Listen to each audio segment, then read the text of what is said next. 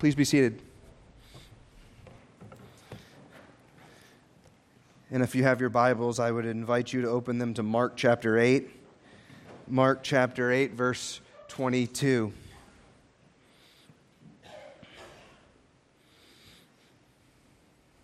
Mark chapter 8, verse 22. Hear the reading of the Word of God. And they came to Bethsaida, and some people brought to him a blind man and begged him to touch him. And he took the blind man by the hand and led him out of the village. And when he had spit on his eyes and laid his hands on him, he asked him, "Do you see anything?" And he looked up and said, "I see people, but they look like trees walking."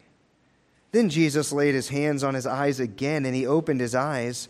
His sight was restored, and he saw everything clearly. And he sent him to his home, saying, "Do not even enter the village." This ends the reading of the Word of God.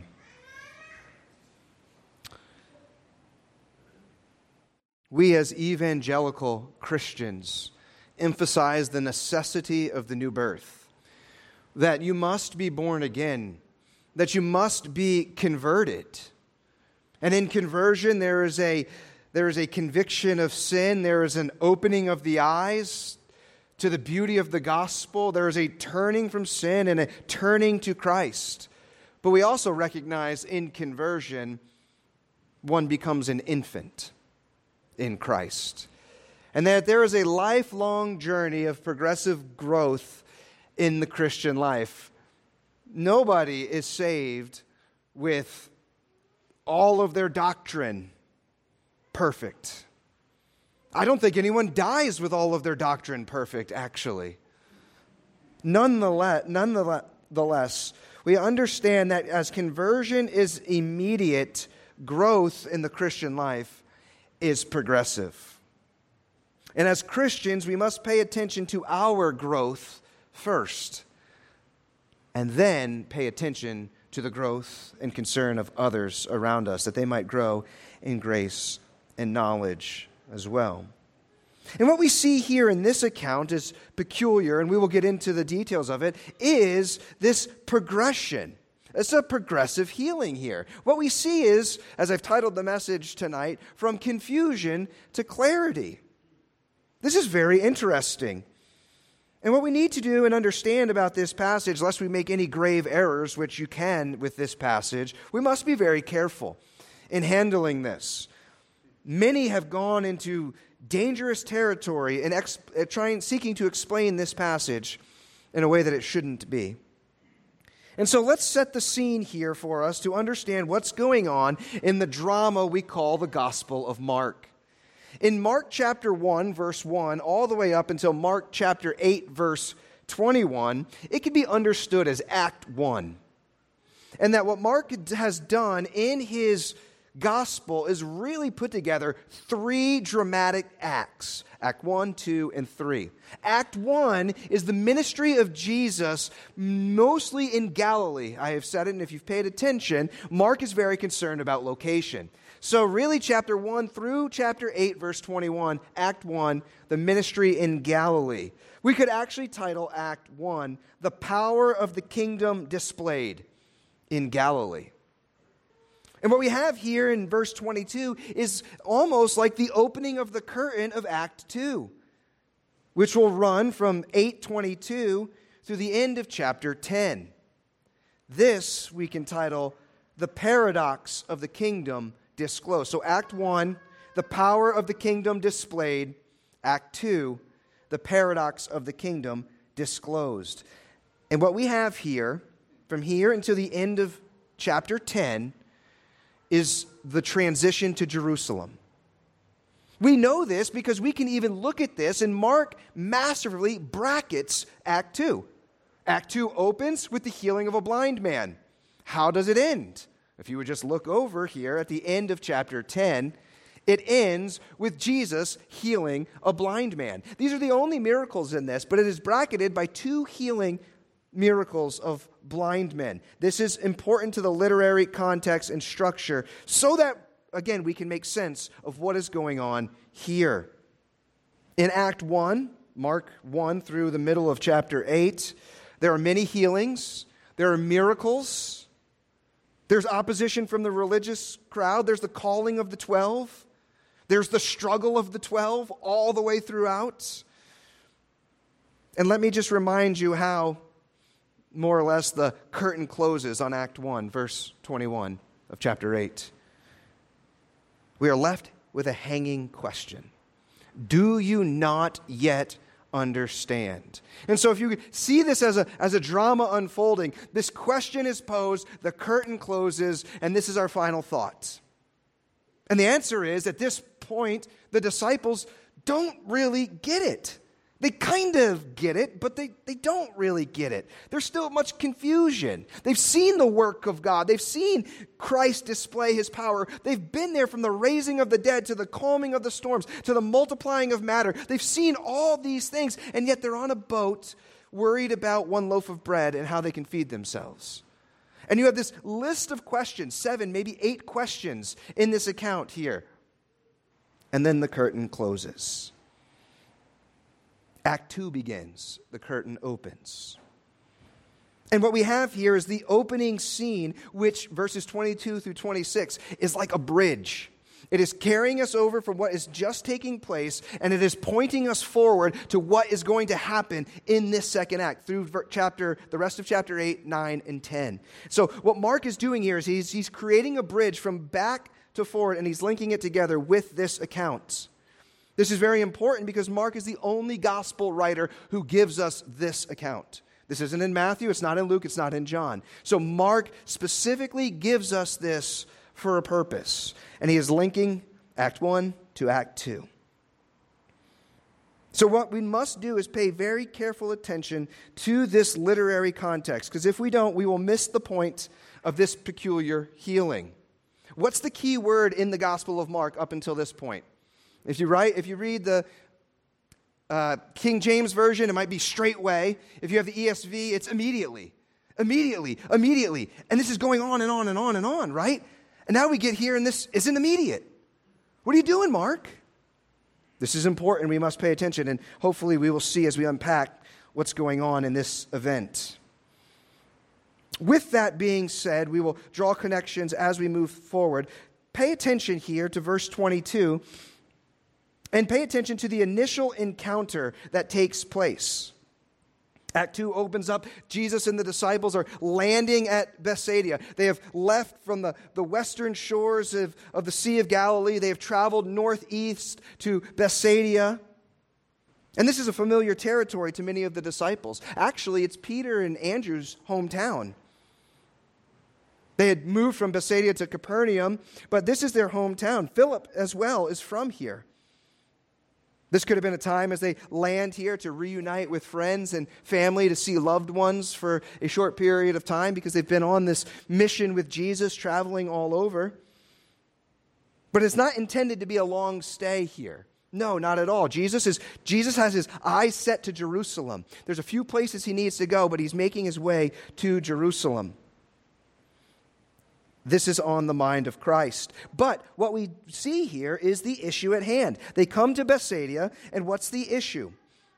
We see that some people brought to him a blind man and begged him to touch him. So up until this point, Jesus has not healed a blind man. Not in Mark's gospel, but any careful reader or listener up until this point would almost assume the obvious outcome of this situation. There's a blind man. Okay. There's been winds and waves. There's been storms. There's been demons and diseases and death, and they all obey him. What's this? There is a deaf man who Jesus puts his fingers in his ears and touches his tongue, and he is healed. So, in this account, what would make it any different? Just to think this would be a simple healing. But I want us to observe something here. Observe the people in verse 22. I don't want us to lose sight of these people. People are begging Jesus. They're begging Jesus for a good work to be done. This is the third time that this has happened in as many as a chapter or so. Remember, look, if you would think back, there's the Gentile woman back in chapter 7. What does she do? She begs Jesus. She begs Jesus for the healing of her daughter. But this passage here quite resembles the healing of the deaf man, where the friends bring their deaf and friend who is hard and can't speak well, they bring him to Jesus, and it says that they begged him, they urged Jesus, they pleaded with Jesus to heal their friend. And once again, we have this third account of those begging Christ, friends of the infirmed that beg, urge, and plead for grace and mercy to be shown to their companion. Let's not lose sight of these people. They believed that Jesus was able to do this. They had confidence in Christ. They knew that he could if he would. We also see concerning the Lord Jesus Christ that just a touch was all that was needed in order to make this man well. Well, look at verse 23. How does Christ respond to the begging of these people? Notice, without hesitation. There's no pause. We read here, and he took the blind man by the hand and led him out of the village. Jesus responds to the faithful pleading of the people. Why? Because Jesus delights in showing grace and mercy. It is no burden for him to show goodness, because in him all the fullness of God dwells bodily. This is his nature. So he takes the blind man by the hand and he led him out of the village. Imagine what that conversation was like. As the friends bring their blind friend, they certainly have to lead him to the presence of Christ. And Jesus says, "Hey friend, come with me. Let's go for a walk. No need to worry. I've got you by the hand. I will lead you. You don't know me, but I know you. I'm a stranger to you, but you're not a stranger to me. You are safe with me. Let us go to a quiet place." We also see here that the blind man does not hesitate. Why? Because there's something about Jesus that even if Jesus was a stranger to this man, he felt safe with him. He was willing to go and to be led by Christ in this moment. What does this show us about Jesus? First and foremost, that the Lord leads the helpless. The Lord leads the helpless. Second, we can see that the Lord directs the path. Third thing we can see about Jesus taking this man by the hand is that the Lord Jesus Christ is gentle to the weak, and he is patient with the blind. This here in verses 22 and 23 is the initial encounter. I think about how Jesus engaged with this man initially. And I often wonder, what aroma of Christ do I project? What message of Christ do I give off when people initially encounter me as a Christian? Am I one that is quick to take someone by the hand, compassionate to lead the helpless, to direct them on the path that leads to life, to be gentle with the weak, to be patient with the blind? Or am I someone who's dismissive? Am I somebody who wants to separate in my legalism and pull away and be a separatist from sinners? Am I dismissive of those that aren't like me because they sin differently than I do? Do I want to separate myself from those who don't get it, who are blind, who are miring in their own cesspool of iniquity and sin? What we have to see about this man here is he's a picture of the unconverted sinner who the Lord comes to, and the Lord grabs him by the hand and directs his path. He is an unconverted sinner who is in need of grace and mercy. Am I a friend of sinners, or am I projected as a foe to sinners? Jesus, in his initial encounter, takes this sinner blind by the hand and leads him.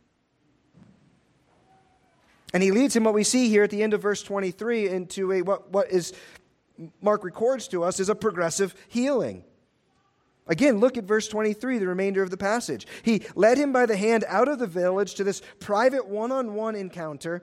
And when he had spit on his eyes and laid his hands on him, he asked him, "Do you see anything?" So we see the first touch by Jesus here. He spit on his eyes and laid hands on him, similar to how Jesus had put his fingers in the ears of the deaf man and spit on his hands and touches the deaf man's tongue. There's a lot of spitting going on here. And I admit it, I feel like it's kind of gross. At least this man didn't see it coming. Nonetheless, Jesus proceeded here to ask a question, a very peculiar question. He asks the question that could cause us to doubt even in this. He asked this man, "Do you see anything?" Why? Does Jesus not have confidence in his own ability? Is Jesus here having a crisis of faith, as some liberal commentators might say, critical commentators? Does Jesus not know what's going on? Some would even argue this passage doesn't even belong in the Bible because Matthew, Luke, and John don't record it. Jesus asking the question could appear suspect here. I want you to understand, and I want you to look at this passage, and I want this passage to build confidence in the Word of God for you.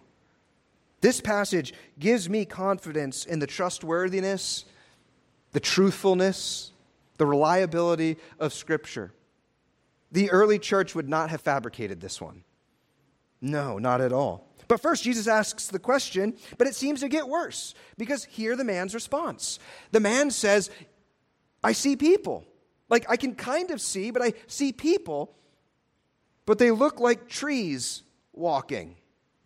Well, this is an indication that he probably was not born blind. He knew what objects looked like in some form or fashion.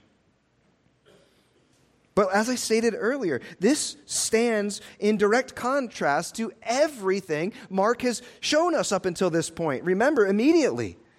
Everything Jesus does, he does all things well, and he does it immediately. But not here. What's going on, Mark? This man can see, but it's not clearly. Is Jesus' work incomplete? Is his touch not sufficient? How does Jesus respond to this man who says, "I see people, but they look like trees walking"? Look again at verse 25. Then Jesus laid his hands on his eyes again, and he opened his eyes. His sight was restored, and he saw everything clearly. This man needed a second touch. He needed a second touch from Christ. And upon the second touch from Jesus, he's fully restored. And he saw things clearly. So what we have to make of this is that this is a progressive healing. But that doesn't clear the confusion about this passage. Why? We need to ask why. And I would submit to you, this is why. Because this account is not about Jesus' ability to heal. That has been established already. This is not about Jesus' ability to heal or even about the man seeing. No, in fact, this passage is about the disciples. It is about the disciples' progression of growth from confusion to clarity. One thing that Mark does is he creates what is called the Mark sandwich. And he will put things together bracketed by two other accounts to tell a fuller story, to give a bigger picture so that we might see even clearer. And this is what Mark is doing here. So how do we make sense of this? Well, first, we must understand you cannot read verses 22 through 26 in isolation from what's going on around in Mark's gospel. If we do, we will be like the man only seeing trees and not the forest. So let's make sense of this. Why the progressive healing? Let me call your attention to the previous passage. I won't read it all, but you can just glance over that and follow along here.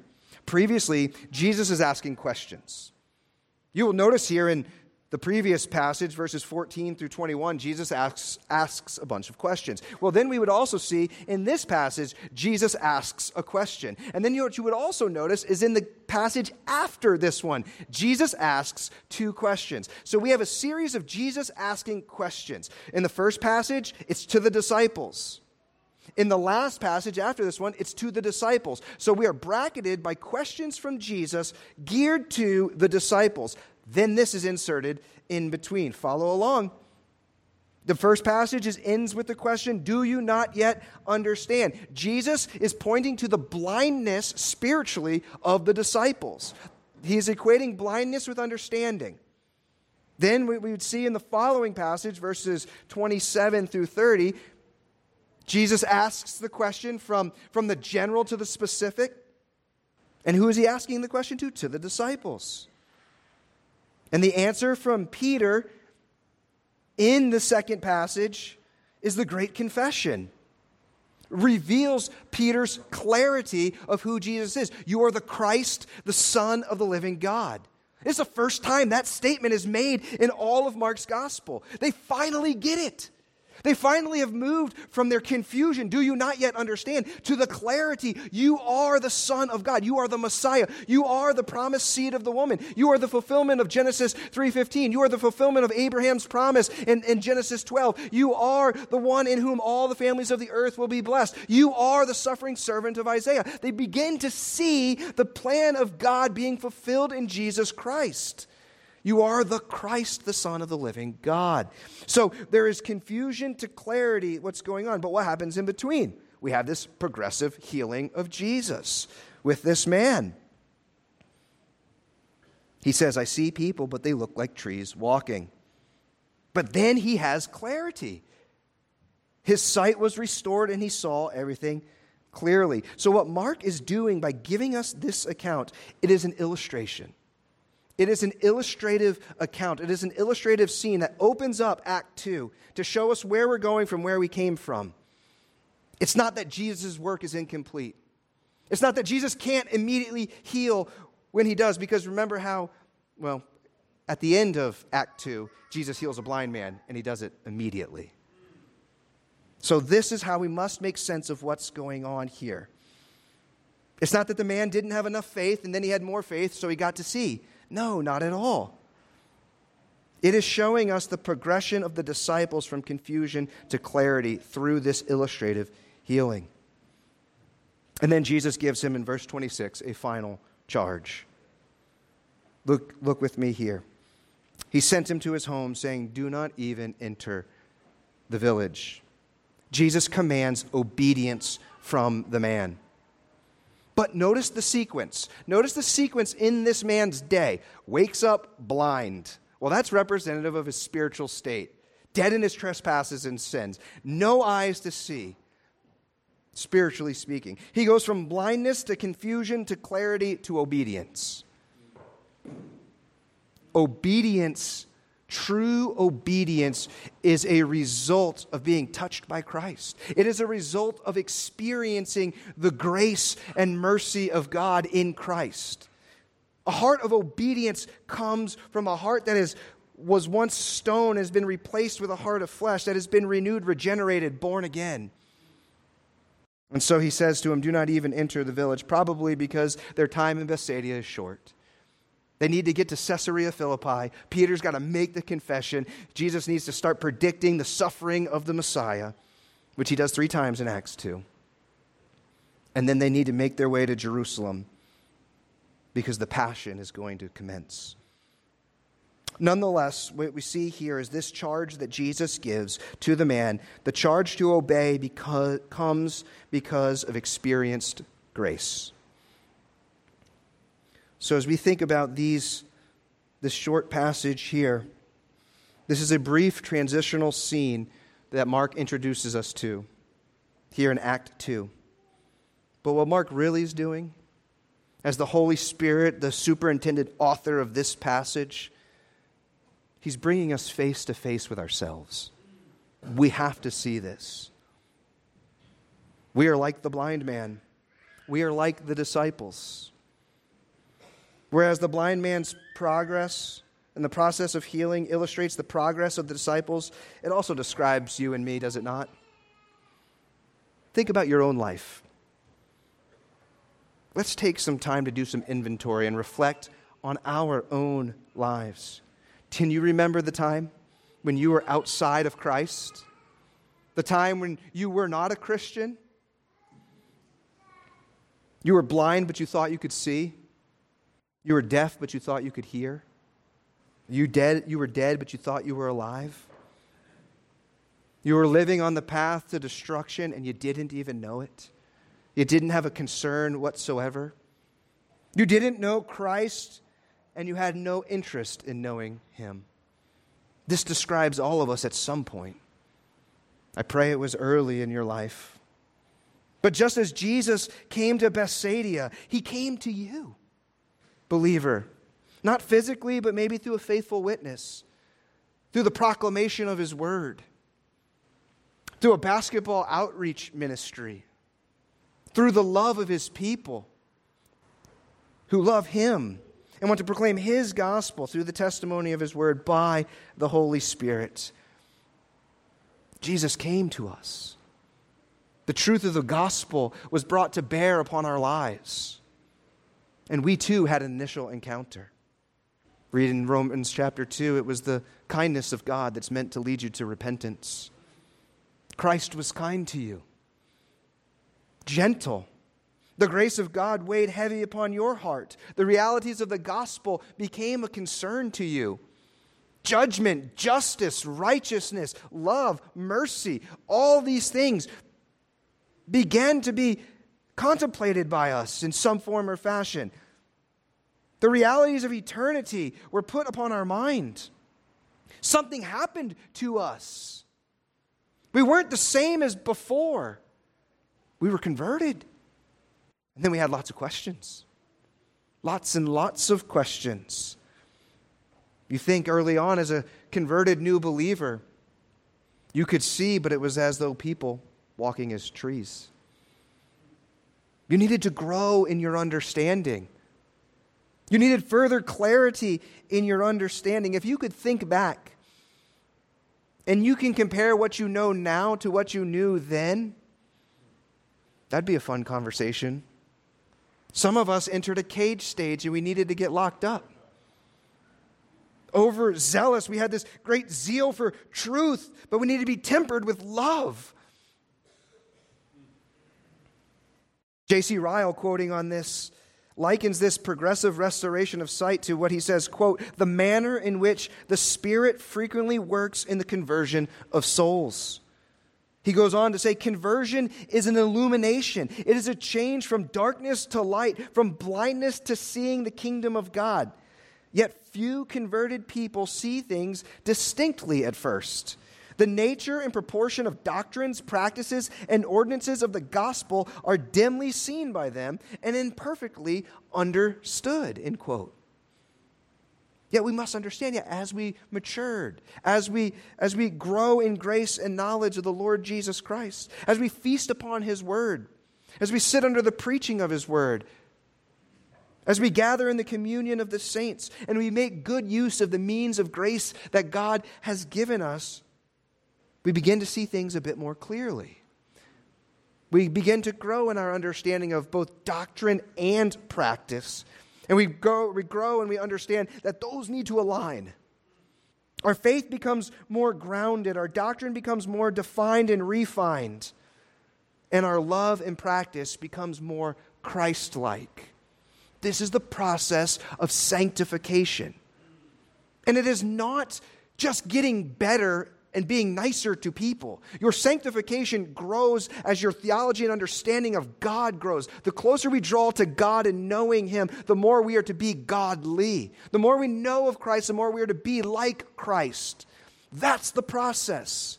So that we are moving from confusion to clarity, that we reflect the glory of God in Jesus Christ more and more. At this point in your Christian experience, this is to be the holiest you've ever been. and tomorrow and more so as we progress. We should never be able to look back on our life and say, there was a time where I was more like Jesus. That can't be in the rearview mirror. We're not progressing. We're digressing at that point. No, we are to be moving forward. Beholding the glory of God, we are transformed from one degree of glory to the next. We all with unveiled face. But remember, lest our clarity become clouded by pride, we will never reach full clarity on all matters this side of heaven. Let us be gracious in understanding this. Paul did. 1 Corinthians 13:9, for we know in part and we prophesy in part.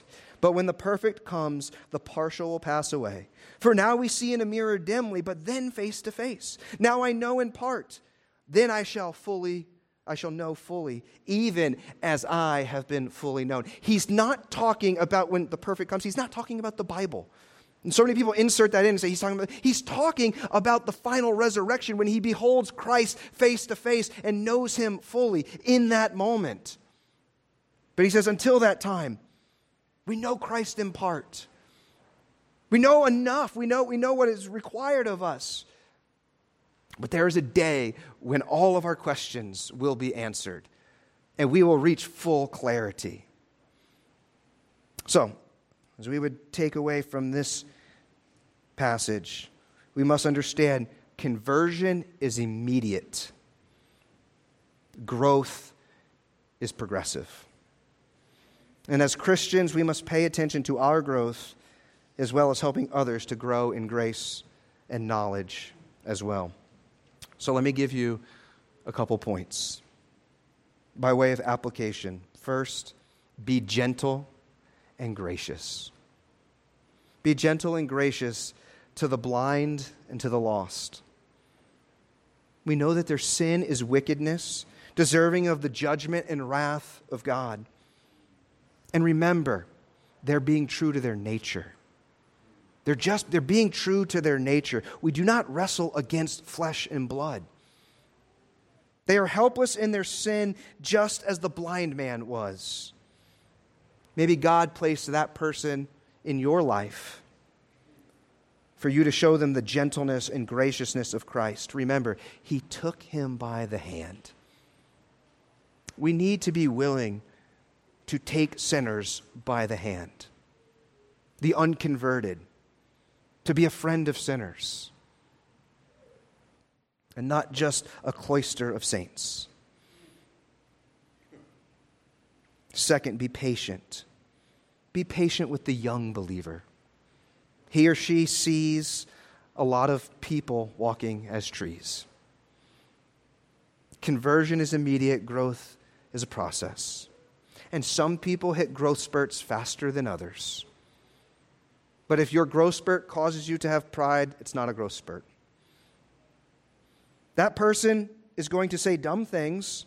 They're going to get themselves in hot water a bunch of times. Let's be patient. All you have to do is think about Peter. Peter's the man. And then Peter's not the man. And then Peter's like this great confession. And then the next thing he says, and he's rebuked, get behind me, Satan. Peter stands up in Acts chapter 2 and proclaims the most convicting, bold sermon ever recorded in the Scriptures. Peter was a lion.